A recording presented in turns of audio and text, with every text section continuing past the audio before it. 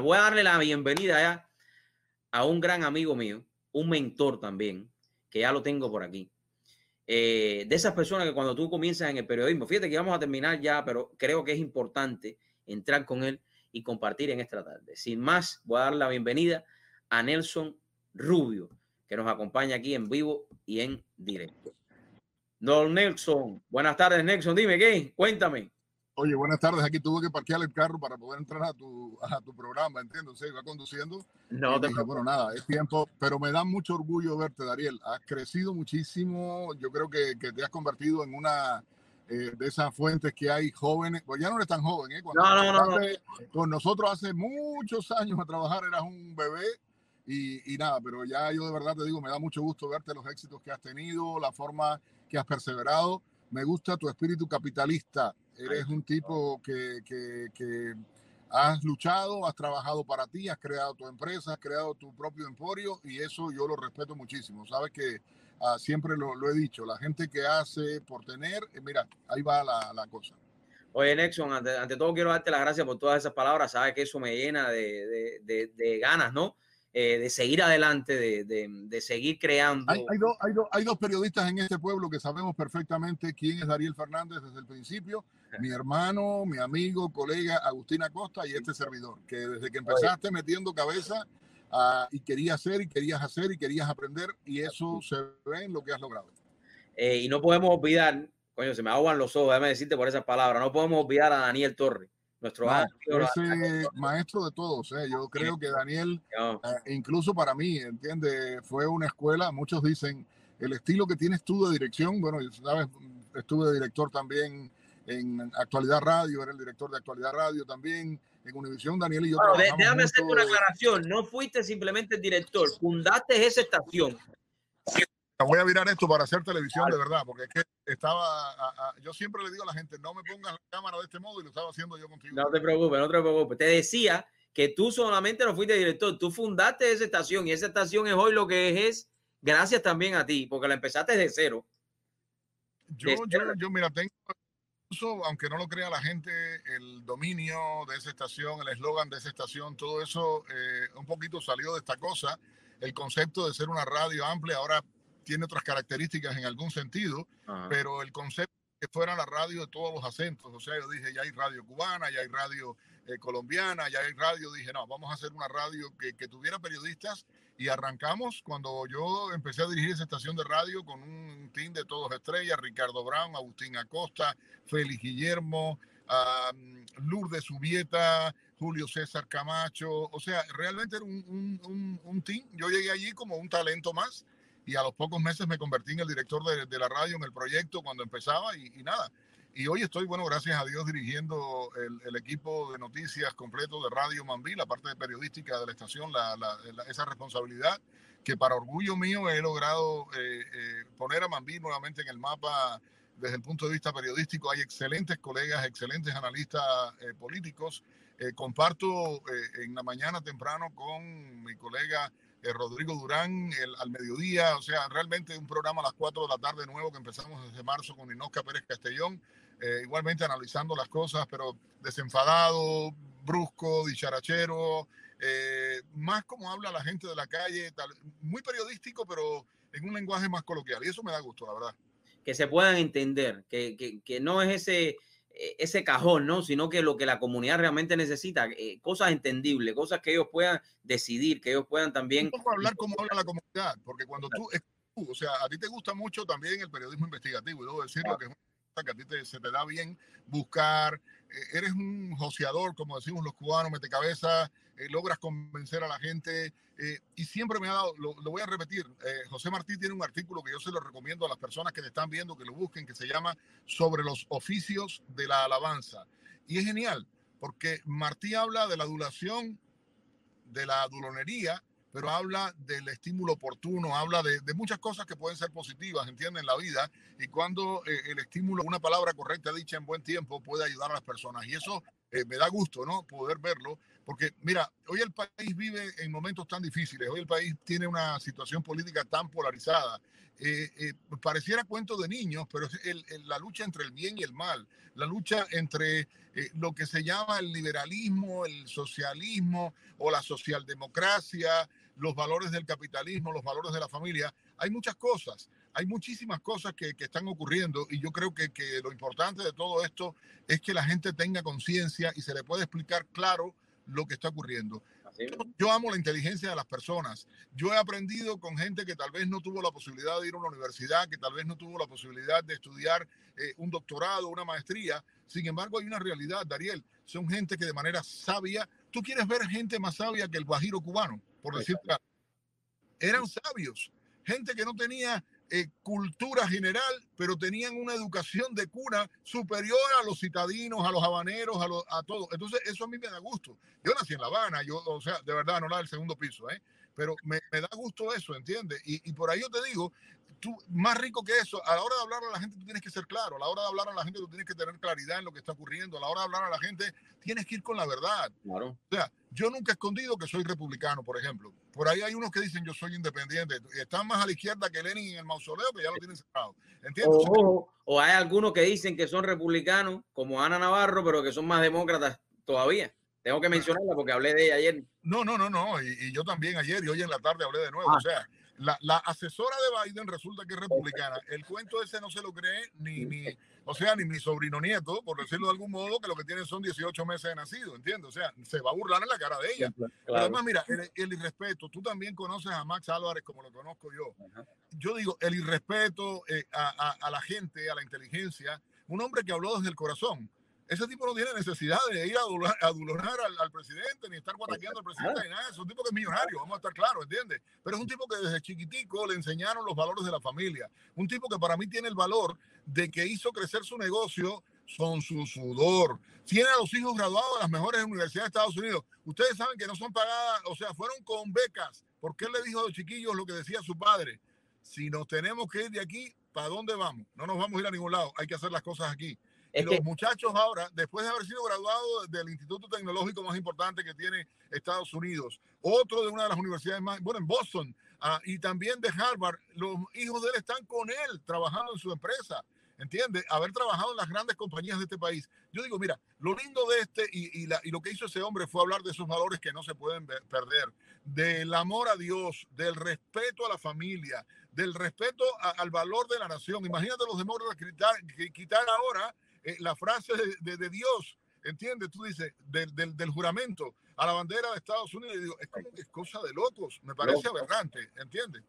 Tú tienes un amigo en común que yo, y cuando te diga el nombre me vas a decir claro. Y cuando yo miraba a ese señor hablando, yo estaba mirando también la figura de Moisés de Paz. Un hombre que tiene a toda su familia trabajando con él, que llegó desde cero, un guajiro, como bien tú decías, y que hoy por hoy le da empleo a más de 2,000 personas y que ha creado Seguro. en el sur de la Florida.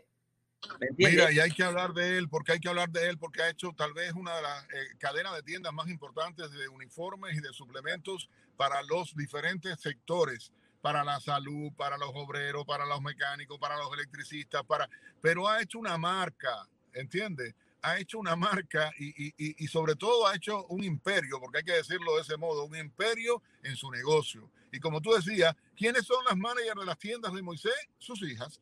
¿Quiénes son, o sea, los nietos, los sobrinos? O sea, ha hecho a nivel familiar, y luego ha tenido el olfato de donde ha visto gente que trabaja con él con potencial, los ha ayudado, les ha permitido abrir sus negocios también. Exactamente. Y entonces, mira, de esa gente vale hablar, de esa gente vale tener experiencia. Yo creo que en este país lo que se está definiendo es: o seguimos siendo Estados Unidos o vamos a regalar los intereses a este país a los intereses de la izquierda internacional.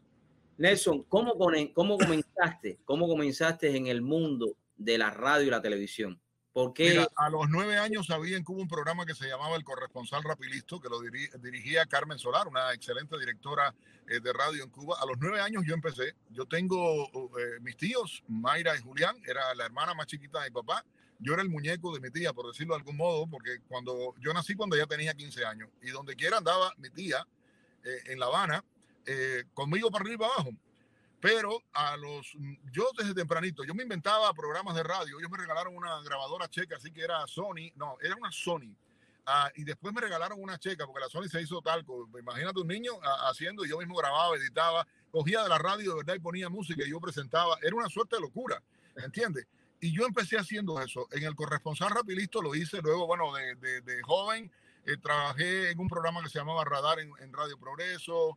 Pasé por Juventud 2000 en Radio Progreso, hice el programa de mañana en Radio Taíno, hice en el Jardín de la Noche en Radio Taíno. Hago las prácticas. Yo estudié psicología. Mucha gente no lo sabe. Yo estudié psicología y me gradué de la Unión Soviética, que hay quien me atacaba por eso. Y en Cuba no mandaban a Harvard. En la época en que yo me gradué, no mandaban a Harvard. Yo terminé con muy buenas notas. Atácame por lo que te dé la gana. ¿Tú sabes hablar ruso? No, yo sí. Entonces sé más que tú. Ya, entonces para mí esa es la justificación más rápida al que viene con esas cretinadas, porque tú Sí, quieras... sí, No, no, no, no. porque si tú No, de verdad yo digo, yo me gradué de psicología, tuve la posibilidad de estudiar periodismo cuando regresé a Cuba, hice la carrera de periodismo, se me dio la posibilidad de estudiar dirección. Daniel Torres fue uno de mis profesores de dirección de radio y televisión. Tengo documentales hechos. Un día se me dio la posibilidad de incursionar en el mundo del turismo, me metí a trabajar en turismo, me gradué de administrador de empresas, hice una maestría en la Universidad de las Américas en Puebla, en México, que es la facultad que hay para esa especialidad en México. Es una facultad de Harvard, o sea, mi título, gracias a Dios, esa maestría es convalidada por la Universidad de Harvard. Como tú sabes, hablo el español, hablo el inglés, hablo el ruso y gracias a Dios hablo el francés, que eso, yo no lo digo para hacerme el bárbaro, sino sencillamente que me he quemado las pestañas muchísimo. No, ¿Entiendes? es un esfuerzo. Llegué a hacer todo eso. Empecé a hacer periodismo, se me hacía incómodo, me puse a hacer programas de entretenimiento en Cuba. Ya te mencioné Juventud 2000, que era un programa musical eminentemente. De mañana, que era un programa musical informativo, era una revista en Radio Taíno.